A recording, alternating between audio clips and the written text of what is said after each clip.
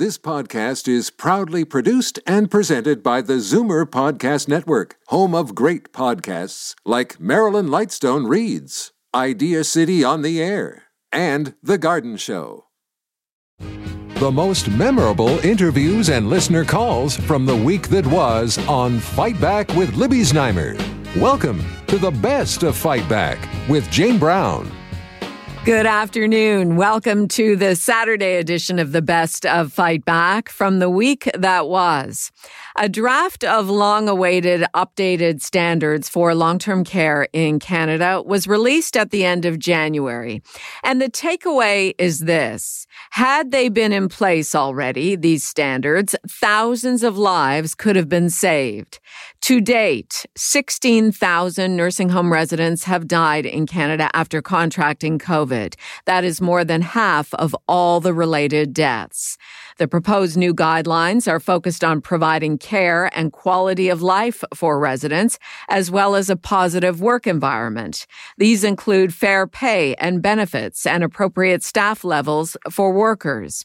The standards also reflect the residents' rights to live with a certain degree of risk if they choose, such as leaving the premises to see family whenever they wish. If the updated standards are accepted, they would be used to accredit homes. But as we know from the pandemic, the history is that rules are not always enforced and bad actors go unpunished. Our Zoomer squad talked about these proposed new standards for long-term care with Libby on Monday. Here are Peter Muggeridge, senior editor at Zoomer magazine, David Cravit, chief membership officer at CARP and vice president here at Zoomer Media, and Bill VanGorder, chief operating officer and chief policy officer of CARP, A New Vision of Aging. There's nothing new in these proposed standards. We're seeing only a part of the standards and studies that are being proposed. The national standards for long-term care are still going to be looked at by three other groups. This is only the first of three draft reports. It's a lot of talk, a lot of committees, and still no action. And even their repeated recommendations about a new way of genuinely being homes that people want to live in. Governments continue to renovate and build using the old warehouse model of long-term care. So we're disappointed. This is so slow. We're disappointed that there's no real action, and it's going to take at least until this time next year before any kind of final recommendations will even be out, let alone implemented. David, but is there, turning point is probably too strong, but is there, do you begin to see a small turning when it comes to this idea of what they call patient-centered care, which of course involves completely reorganizing how they deliver the care. But do you see a glimmer here? Yes, I actually do. And I think that the idea that this is a home, the word nursing home, which we've used forever, contains the word home, is an interesting idea as a statement of philosophy. And I think the real problem here is, can I put on this document a burden which I cannot reasonably ask it to bear? As a statement of strategy and 42 pages of recommendations, there's nothing in here to disagree with.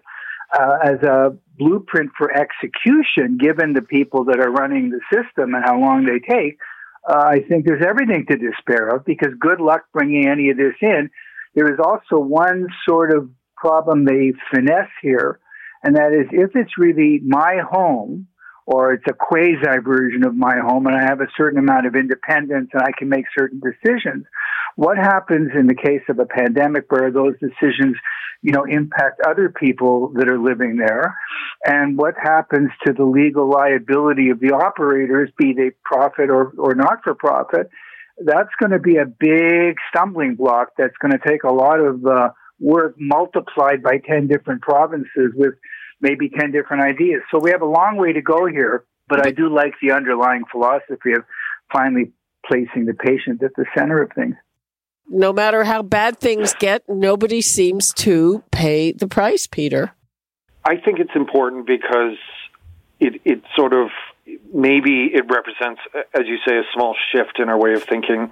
For years, we've just thought of older residents as, people who go to these warehouses and they're built around the routines of workers, the routines of management, the convenience of workers, and not about the patients themselves or the families. And I think this is a big a change in viewpoint. And if that's the only thing it accomplishes, because neither Bill nor David seem very confident that it'll accomplish anything down the road. If it accomplishes one thing, and that's to shift the notion that these are people with rights, these are people with wants, and these are people that should be respected. And if it accomplishes anything, I hope it accomplishes that. Peter Muggeridge, senior editor at Zoomer Magazine, David Cravit, chief membership officer at CARP and vice president here at Zoomer Media, and Bill VanGorder, chief operating officer and chief policy officer of CARP, A New Vision of Aging. You're listening to the best of Fight Back on Zoomer Radio. I'm Jane Brown. Monday was the day many of us were waiting for. We could begin going back to restaurants, gyms, and movie theaters, at least on a limited basis. It's a big relief for business owners, though for many, the temporary 50% capacity rule won't be enough to keep them going. Libby welcomed Victor Valle, general manager of Scotiabank Theatre, Toronto, and Alida Solomon, owner and chef at Tutti Matti Restaurant downtown. Yeah, the downtown's become pretty quiet. Tutti Matti is at Adelaide and Spadina, so we have really felt the last 2 years has been really hard on the entire neighborhood. And as a collective, I think we're all just so excited to be open again and start to see some movement downtown, which would be really nice. Mm-hmm. What about you, Victor? You know what? We were used to seeing a lot of people before, and then the closures happened. But, just before we closed down, Spider-Man opened up, and we saw that there was, a real appetite to watch movies on the big screen. So a lot of guests did come out and enjoy Spider-Man, which was great. And then we also had the Canadian premiere of The Matrix Resurrections, in which Keanu Reeves was at our theater. So it was pretty cool. Wow. Yeah. Alida, so are you reservations? How's it looking? So we Tutti Matti was open 6 days a week, say 2 years ago. So we would be open 5 days for lunch and 6 dinners a week.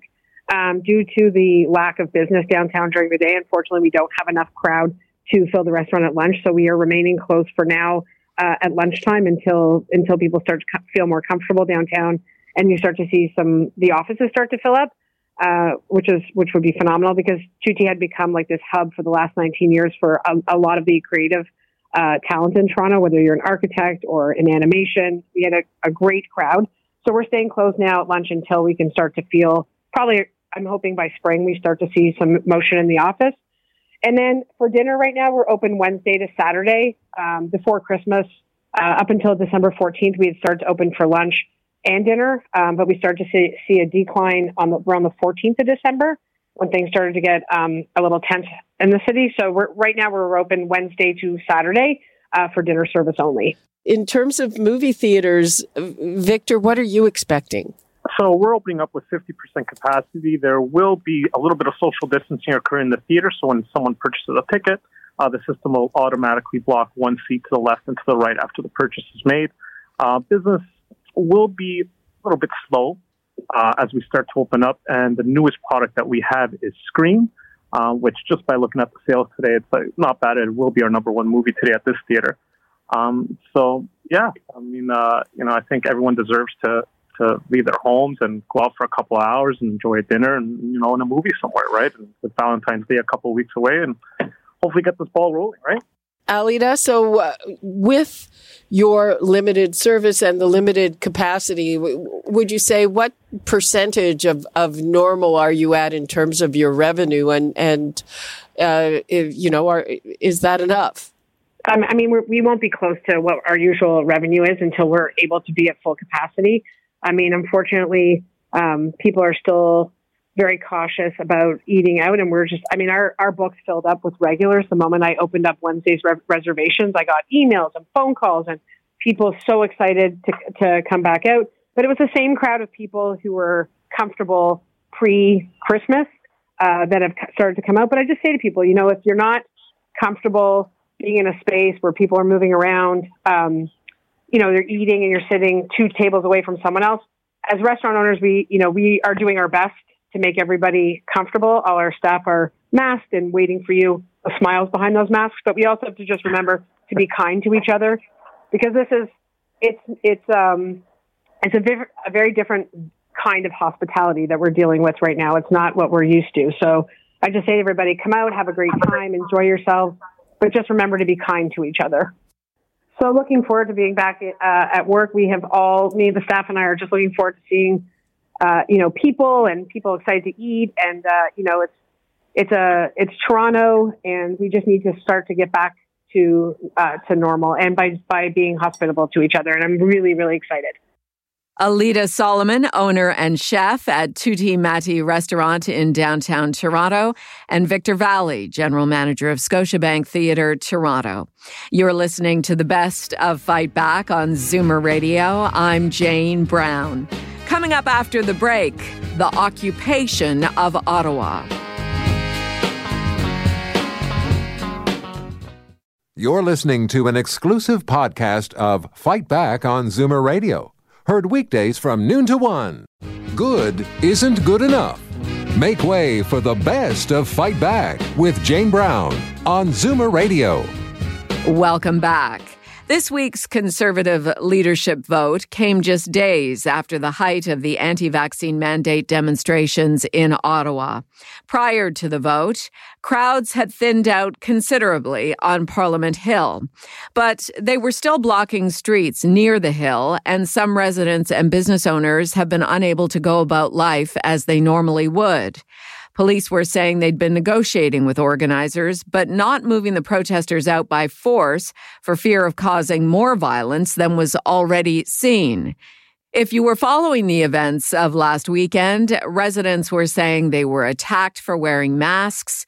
There was desecration of monuments, people relieving themselves on residential lawns, and swastikas and other hate symbols being waved around.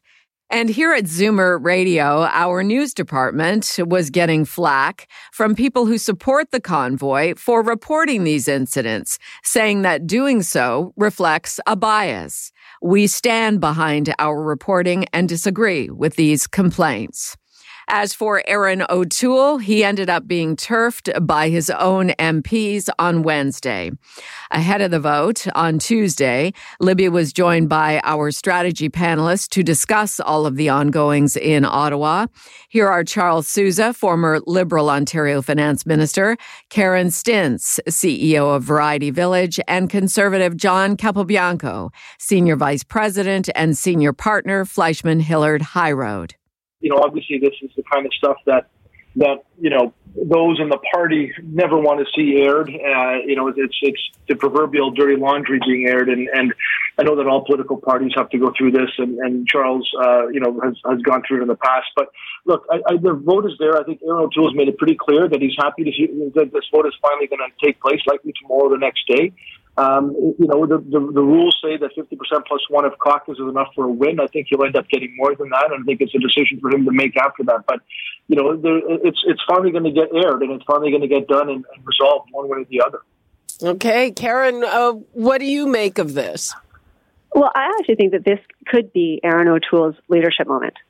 And because you remember when Christy Clark was battling with her own party in BC, and she came out successful, and that just really changed her whole political trajectory. So I think if Aaron O'Toole is able to stare down this vote and come out victorious on the other end, then I think that he will own the podium, and I think he needs to. And if he can't win this vote, then he needs to go. It's an unfortunate outcome for the party, I think. But this is really his moment. This is his defining moment, and I'm hoping he's victorious in it. Charles Sousa, I mean, we've seen, Pierre Poilievre and Leslyn Lewis handing out coffee to the protesters, and that's been described as kind of the lead up to their leadership bids. Yeah, it's pretty sad when you think of that as being the base. And, Aaron O'Toole has to step up and fight off this revolt. It's strange to me. I mean, this goes back to the old days. I mean, they were smart when they merged, the Reform in the West and the Progressive Conservatives. They dropped the whole progressive term, and it's still the case today. Be it conversion therapy that became, or the environmental issues, or science. There seems to be a lack of tolerance, and there's a faction in this party who seems to be a better fit with Maxime Bernier and the People's Party. Like, I don't get why they're ruining what they have, which would be the opposition to lead going forward in the next possible election. And they are doing damage to themselves. And it shocks me. Some people are saying that, maybe there's going to be a Canadian-style tea party, John. Do you see that coalescing? Well, I think that's what Maxime Bernier is trying to tap into, and unsuccessfully to date. But, as someone who was quite involved with the Unite the Right movement back in 2000, when the legacy parties merged, there's no question that there was some level of the progressive conservative wing and then the Reform Alliance wing of the party. I thought Stephen Harper was the right leader, obviously, because he was quite successful as a leader and prime minister, to bring the two parties together and to kind of build that bridge between the various factions. And I think you'd mentioned in your monologue, Libby, that there's two factions. There's multiple factions, and I would say that multiple factions in most parties, but really the sort of the red Tory and the blue Tory kind of split has always been there. And I think there's a leader that can really try to bridge those two. We see that with Mike Harris. We see that with Stephen Harper and others, and Doug Ford as well currently. But I think Aaron O'Toole has been trying to do that. I do hope he survives this leadership vote. I think he will. I think that it'll finally put this issue to rest, because caucus will have had their chance, their voice, and then he could move on. Whether or not he'll have the confidence moving forward, but I suspect that will be the case. But it's one of those where I think he's been trying to make that bridge between the various factions work, as most leaders try to do, and then sometimes it's harder than others, and we're seeing a lot of that from the West, because of the Wexit movement and others getting a little bit more sort of solidified in their voice and in the protests within the party. Charles Sousa, former Liberal Ontario Finance Minister, Karen Stintz, CEO of Variety Village, and Conservative John Capobianco, Senior Vice President and Senior Partner, Fleischman Hillard High Road. They were in conversation with Libby on Tuesday before Aaron O'Toole lost his job as Conservative leader on Wednesday. This is Zoomer Radio's Best of Fight Back. I'm Jane Brown. Gong Hei Fat Choi, Happy Lunar New Year. It is celebrated across Asia and around the world, including among a huge number of people here in the GTA from the Chinese, Korean, and Vietnamese communities. We have entered the Year of the Tiger, and celebrations include cultural events and lots of food. On Tuesday, Libby was joined to acknowledge the Lunar New Year by Cleman Fung, manager of Hung Sheng Restaurant in Toronto, and Michael Gritt, the center manager at the Chinese Cultural Center of Greater Toronto. The history of the Chinese New Year, they actually called the Spring Festival in China, goes back literally for centuries. But it's evolved into a celebration where, to honor ancestors, there's family reunions, there's street parties, street parades, fireworks, and lots of food. Cleman, Fung, there are special foods which symbolize special things. What have you got? Yeah, so in our Chinese culture, there's a lot of foods that symbolize wealth, prosperity, health, and all that stuff. And it's mainly derived from words that are similar in sounds, where it represents such things. So in our culture, how to name certain dishes are based on wishing prosperity, wishing health and all these things to people. So when they consume the dish, it's like, oh, you're eating prosperity, or you're eating to have good health, you're eating to have good luck and all that stuff. So what's your menu? Our menu right now consists of 6 dishes. We have crab claws. We have a ginger scallion fried cod. We have garlic beef tenderloin. We have a mushroom medley, a prosperity lobster, and we have like a golden fried rice. Mm-hmm. No longevity noodles. That's one of the things I keep reading about. Long noodles for a long life, and when you eat them, it's even better if you don't bite through them. It is. It's just that it's very, very common. It's not just for the New Year. Usually people eat it for birthdays as well. It symbolizes like a long life and all that. But this year we intended to kind of play with other things. We brought back the crab claws, which is a very, very well-known dish that a lot of people like, and it's usually eaten during celebrations, so that we can kind of push these new or traditional flavors, traditional dishes to everyone to kind of get to know our culture. Michael, can you tell us anything about the Year of the Tiger? Well, the Year of the Tiger is supposed to be people who are born that during the year thought to be like natural-born leaders. They're often seen as brave, thrill-seeking, courageous, energetic. It's supposed to be a very positive, energetic, sort of go-forward kind of a year. So the Year of the Tiger is a very, very good year. And is there a focus on prosperity in the Year of the Tiger? Yes, absolutely. Year of the Tiger, just some of the examples of those who have been born in the Year of the Tiger who are very prosperous include Queen Elizabeth, Lady Gaga, Tom Cruise, even our own Shawn Mendes. So the Year of the Tiger is seen as very prosperous year. It's, the Year of the Tiger would be good for people born in certain other years. I was very happy to hear I was born in a Year of the Horse, and that's supposed to be good in a Year of the Tiger. I'm not quite sure how that all works in terms of which year is good for which year. I was born in the Year of the Rat, and apparently that goes very well with the Tigers. So it's a good thing. Cleman, I think last year it was all takeout that you were offering, but you probably have people coming into the restaurant this time. Yeah, because the restrictions lifted and we can open dine-in again, a lot of people are coming in for the dinners as well. So everybody's celebrating, at home and also at the restaurant. Cleman Fung, manager of Hong Shing Restaurant in Toronto, and Michael Gritt, the center manager at the Chinese Cultural Center of Greater Toronto. I'm Jane Brown, and this is Zoomer Radio's Best of Fight Back. Still to come, what you had to say about the week that was and the Fight Back Knockout Call of the Week. You're listening to an exclusive podcast of Fight Back on Zoomer Radio. Heard weekdays from noon to 1. Zoomer Radio, pulling no punches with the best of Fight Back with Jane Brown.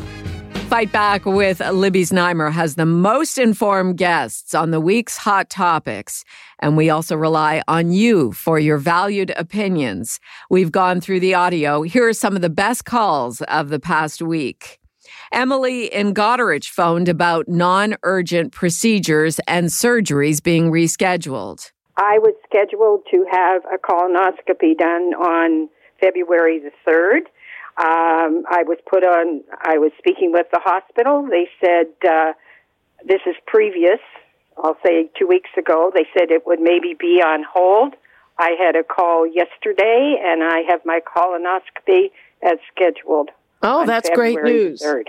So obviously, some hospitals certainly got the word, or maybe were more diligent to get out to their people. Victor in Etobicoke called with his thoughts on the anti-vaccine mandate demonstrations and protests in Ottawa. I got videos from the Capitol when that big riot there last year. If you look at what's going on here, it's the same. Canadians don't do what they do. We are not like that. There are people here, okay, that are making trouble for us. You got to think about that. You got the people, the base in Winnipeg. You got Proud Boys. How do you know they're not here? Why doesn't Trudeau, whatever, get this National Guard, get these soldiers out there before it gets too late? Okay. These guys are troublemakers. And now, Fight Back's Knockout Call of the Week. There were a lot of great calls this week, but the winner of the Fight Back Knockout Call of the Week is Kathy in Niagara, who also phoned about the Ottawa demonstrations. I'm so disappointed with Canadians. I never thought I'd see the day when Canadians would act like a bunch of stupid Americans protesting in Ottawa like they are. I mean, it's one thing to protest, but they're being real ridiculous. They have all these different reasons why they're protesting. It started out one thing, and now it's 12 other things. And O'Toole, I think, is an idiot going up there and taking their side. What is wrong with him? Doesn't he believe in law and order? That's not right. I wouldn't vote for him if it's the last guy on earth. That does it for today's Best of Fight Back on Zoomer Radio. If you'd like to qualify for the Fight Back Knockout Call of the Week, phone us noon to 1 weekdays. Or if you have a comment, email us at fightback@zoomer.ca.